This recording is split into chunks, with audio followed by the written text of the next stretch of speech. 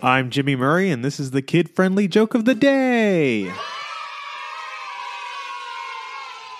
Today's topic is Little Red Riding Hood.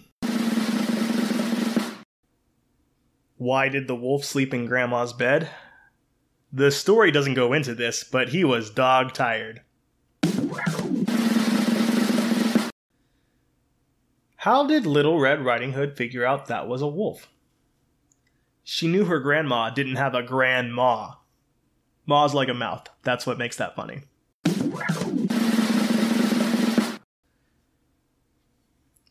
When the hunter saves the grandmother and the girl from the wolf, he could tell the granddaughter was embarrassed because she was a little red. Don't forget to tell your parents to send us their suggestions and yours to @TheJimmyMurray on Twitter. Thanks for listening to the show. Don't forget to listen to our other shows, the Animal Fun Facts, Geography Fun Facts, and the Dinosaur Fun Facts. Music by Kevin MacLeod. Yay! Sound effect by Neurologic. I'm Jimmy Murray, and your executive producer is Chris Kremitzos. Keep laughing.